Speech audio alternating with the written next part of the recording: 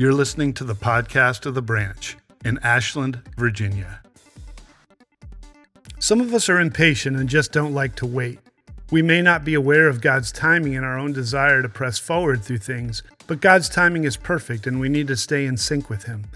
Jesus showed this to us in His time on earth.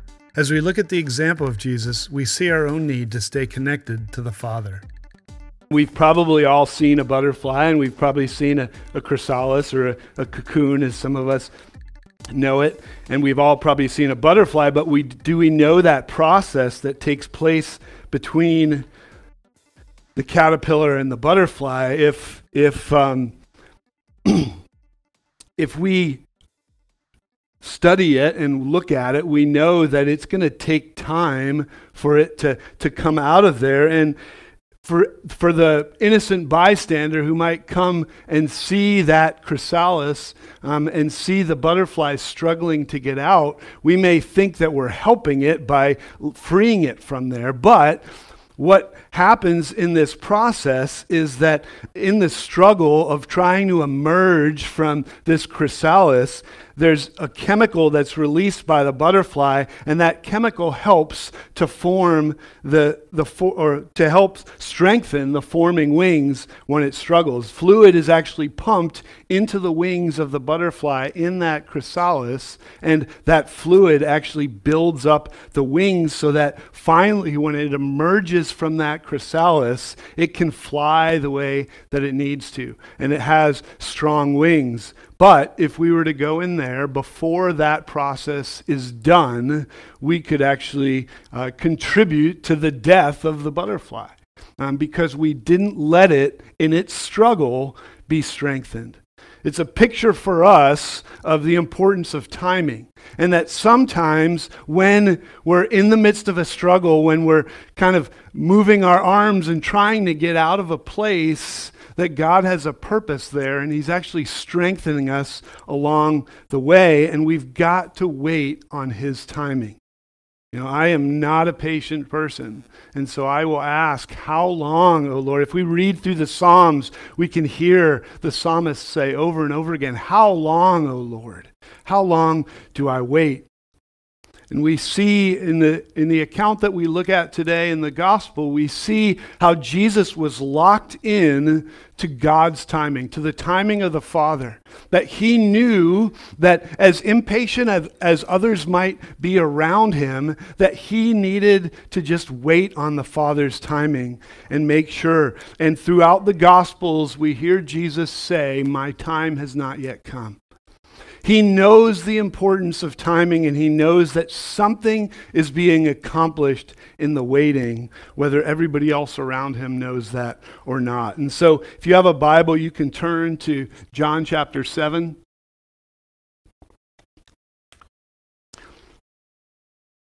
And by this time in the Gospel of John, the authorities have already gotten wind of Jesus and all the things that He is doing. They're doing their best to stop Him and even starting to plot His death with others. And here in John chapter 7 is where we read, starting in verse 1.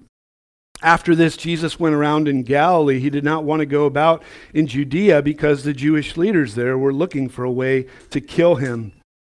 But when the Jewish festival of tabernacles was near, Jesus' brothers said to Him, "Leave Galilee and go to Judea, so that your disciples there may see the works you do.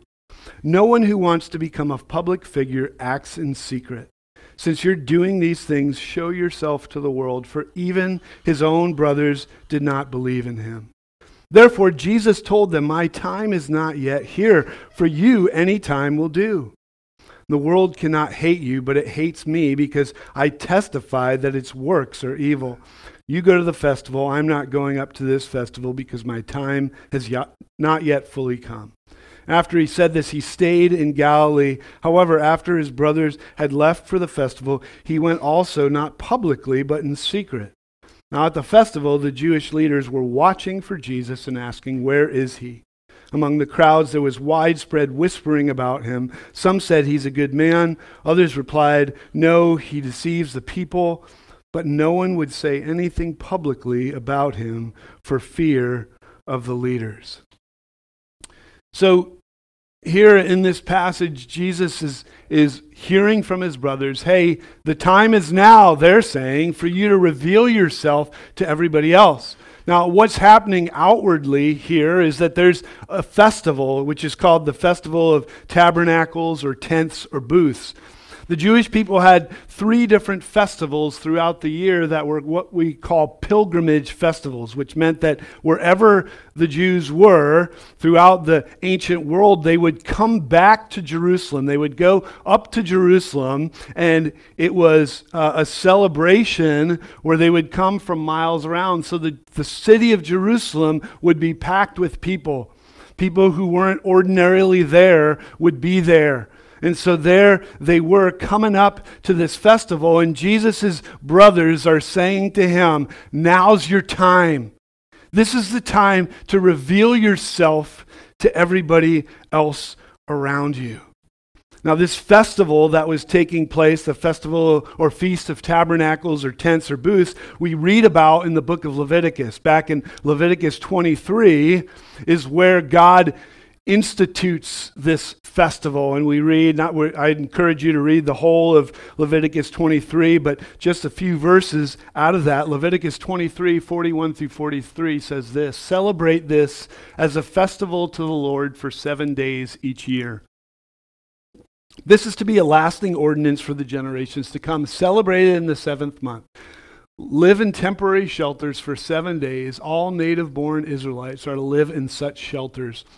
So your descendants will know that I had the Israelites live in temporary shelters when I brought them out of Egypt. I am the Lord your God. And so, again, look at that last verse there. Your descendants will know that I had the Israelites live in temporary shelters. When God saved the Israelites from Egypt and from Pharaoh, and he brought them into the wilderness, as they traveled through the wilderness, they didn't put up a foundation and build houses. They had tents, and they were living in temporary shelters. And there's nothing that says temporary more than a tent, right? There they were going through and always remembering that they had to pick up. They could never get comfortable in one place. And so this festival that's being celebrated is all about the temporariness of life. It's all about the mobility of people and never getting quite comfortable in one place or another. And it's onto that landscape that Jesus' brothers are telling him, hey, this is what you need to do. With all the people in Jerusalem at the time, they see this as the prime opportunity. Jesus, you've been doing all these signs, all these wonders in private and in secret. People are hearing about it. The Jewish leaders are hearing about it. But now's your chance to actually come out into the spotlight and to show them what you can do. You can heal the sick. You can raise the dead. You can do these signs and wonders. You can change water into wine. And they thought this was the appropriate time to do it. Now's the time to do it. And as I read through this, I wondered, did Jesus know exactly when his time was coming? He said over and over again, hey, my time has not yet come. We read in Matthew 24, verse 36, Jesus says this, but about that day or hour, no one knows, not even the angels in heaven, nor the Son, but only the Father. But what was Jesus' disciples' motivation? His brother's motivation for him to reveal himself? Now, put yourself in the disciples' shoes for a minute. You've put everything else aside to follow this man. Now, people are starting to murmur, and they're starting to say, well, who is this guy? Is he a good guy? Is he a bad guy? Who is he? The disciples have staked their lives on the fact that they're following the true Messiah, and yet they're still uncertain. And so at this point, they're probably going, man, it would be great if we could feel a little bit more security about what we've staked our lives on. Like maybe people will see this and realize that, hey, we didn't just kind of throw our lives into a pipe dream, but this is really going to happen. And so in them, they're saying, hey, how can we do this?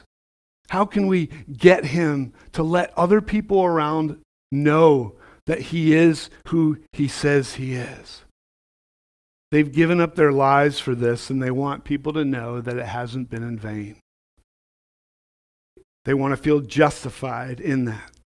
You know, I talk about strengths a lot, and one of my top 5 strengths is activator. And when I describe activator to people, I say that the mantra or the motto of someone with the strength of activator is ready, fire, aim.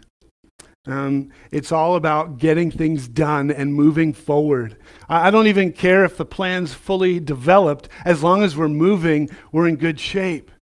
So you know what? I can relate to the disciples and to Jesus' brothers. And I think if I were there with them, I would probably be feeling a similar thing. I'd be thinking, okay, Jesus, you know, you've been talking a lot. Let's go. And yet Jesus was not to be moved, saying, my timing has to be God's timing. My timing has to be the timing of the Father. The irony of all this is here the brothers of Jesus are asking him to reveal himself, but they're asking him to reveal himself in the way that they think he should reveal himself, and in their timing.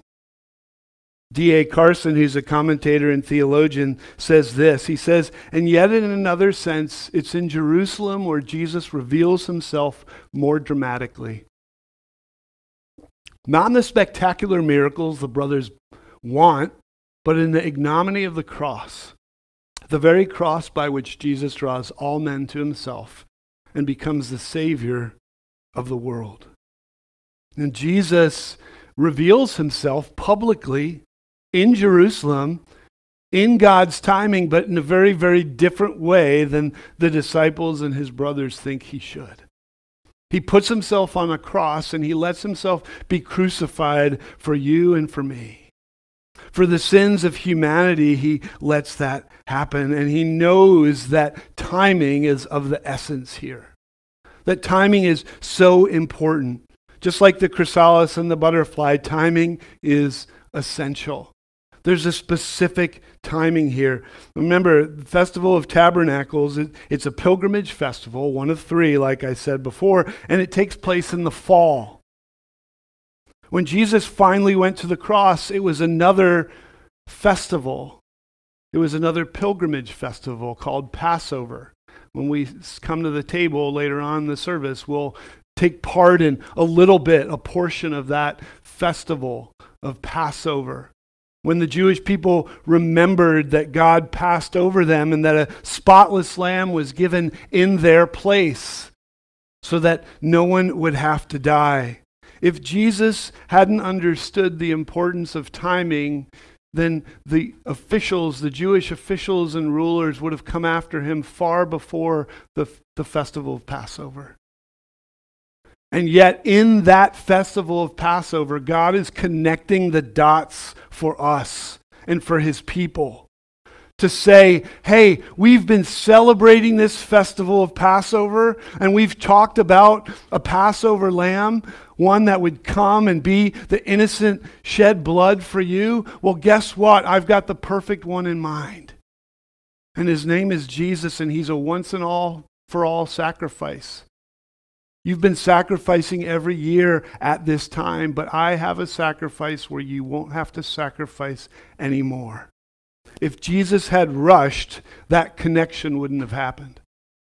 They would have quickly arrested him and crucified him, and it wouldn't have aligned with the festival of Passover. God's timing was perfect. And I wonder how often we've looked at our own lives and wondered, is your timing really perfect, God? Do you really know what you're doing? Is your watch broken?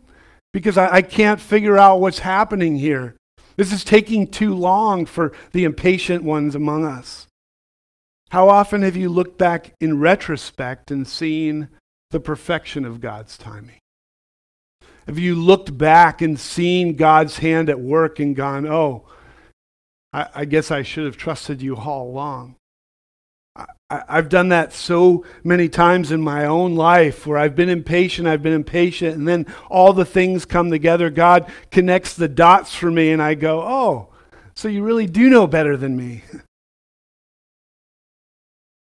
Remember. It's a word that we see in the Bible often. Remember. Remember what God has done for you.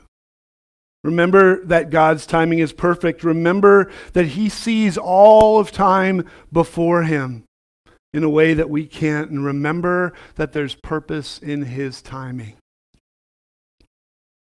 In verse 12 and 13 in this passage, we see how the crowd is divided. They say he's a good man, and then others say, no, he's trying to deceive the people. What would have happened had Jesus stepped out in the middle of it? You know, Jesus was kind of like a renegade and undercover as he goes out. You know, we see in this passage that he goes out, and we may wonder, how in the world did Jesus escape being seen? Well, if the city is hustling and bustling with people coming in from a pilgrimage festival, it's packed with people, it would be easy for Jesus to be kind of undercover. And as he walks through that city and sees things happening, he knows that God's timing is perfect. And that he needs to not be swayed by his brothers, not be swayed by his disciples, but to constantly keep in sync with the Father. I think that's why we see throughout the Gospels that Jesus takes time to be with the Father, that he goes off by himself to pray. I think among the prayers that Jesus prayed during those times were prayers of, is it time yet, God? Is it time yet, God? Those of us who are parents, we can recall small children asking that question over and over again. On car trips, are we there yet? When it's Christmas time, can we open our presents yet? Or birthdays, can I open my present yet? Those times in life, and we see it as children, and then we hide it as kids or as adults in our impatience, and we're wondering, is it time yet? Is it time? And I think that Jesus, throughout his life, as he would go off by himself with the Father, I think that was one of the questions he would ask.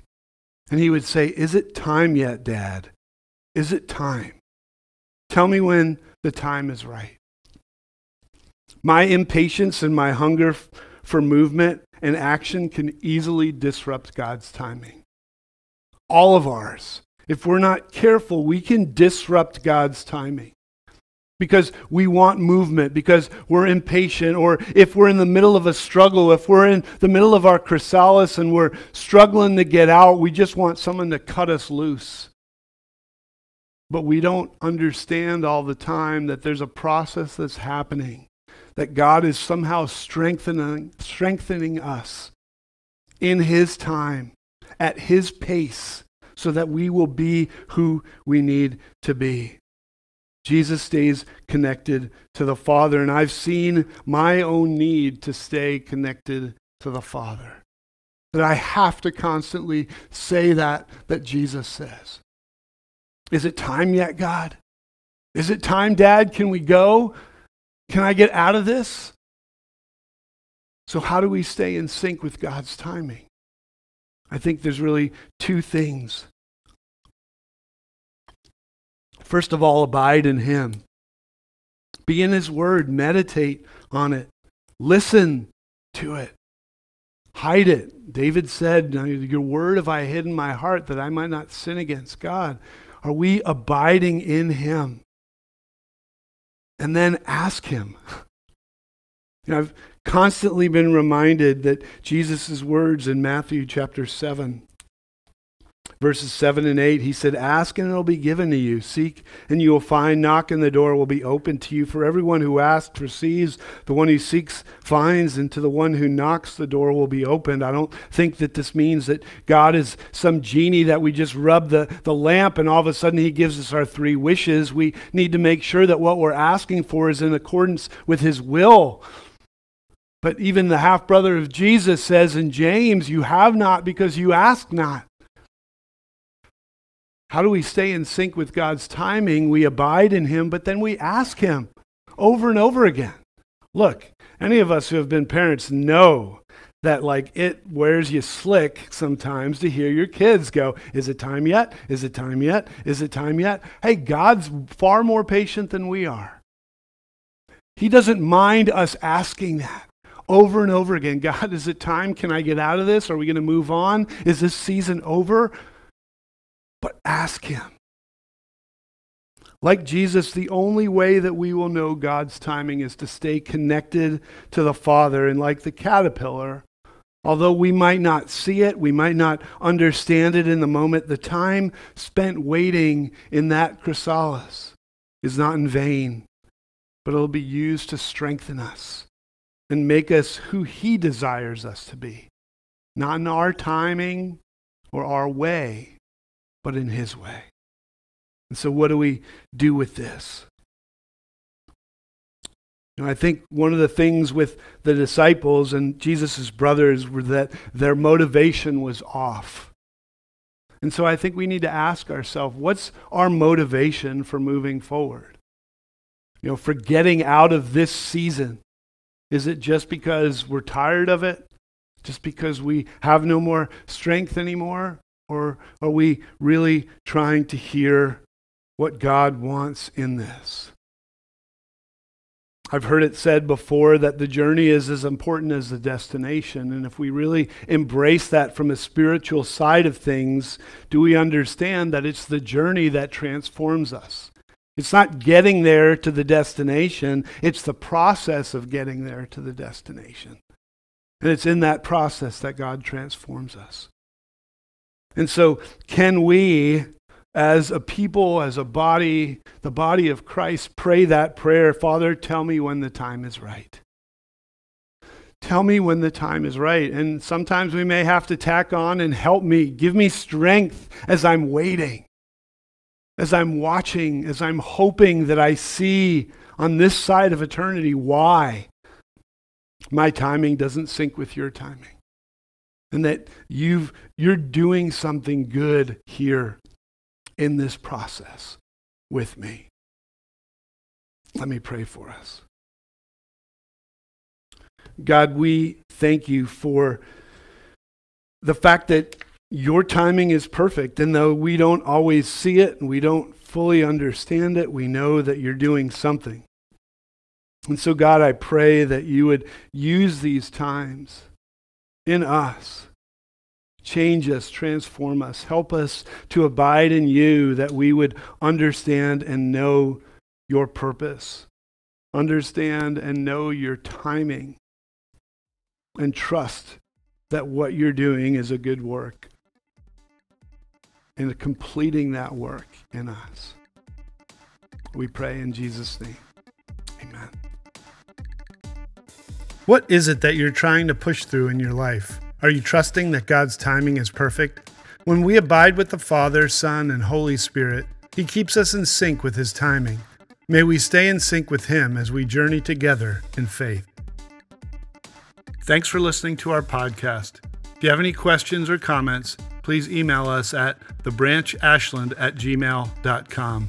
If you like what you heard, please subscribe, give us a review, and share with your friends and family. Thanks for listening. See you next time.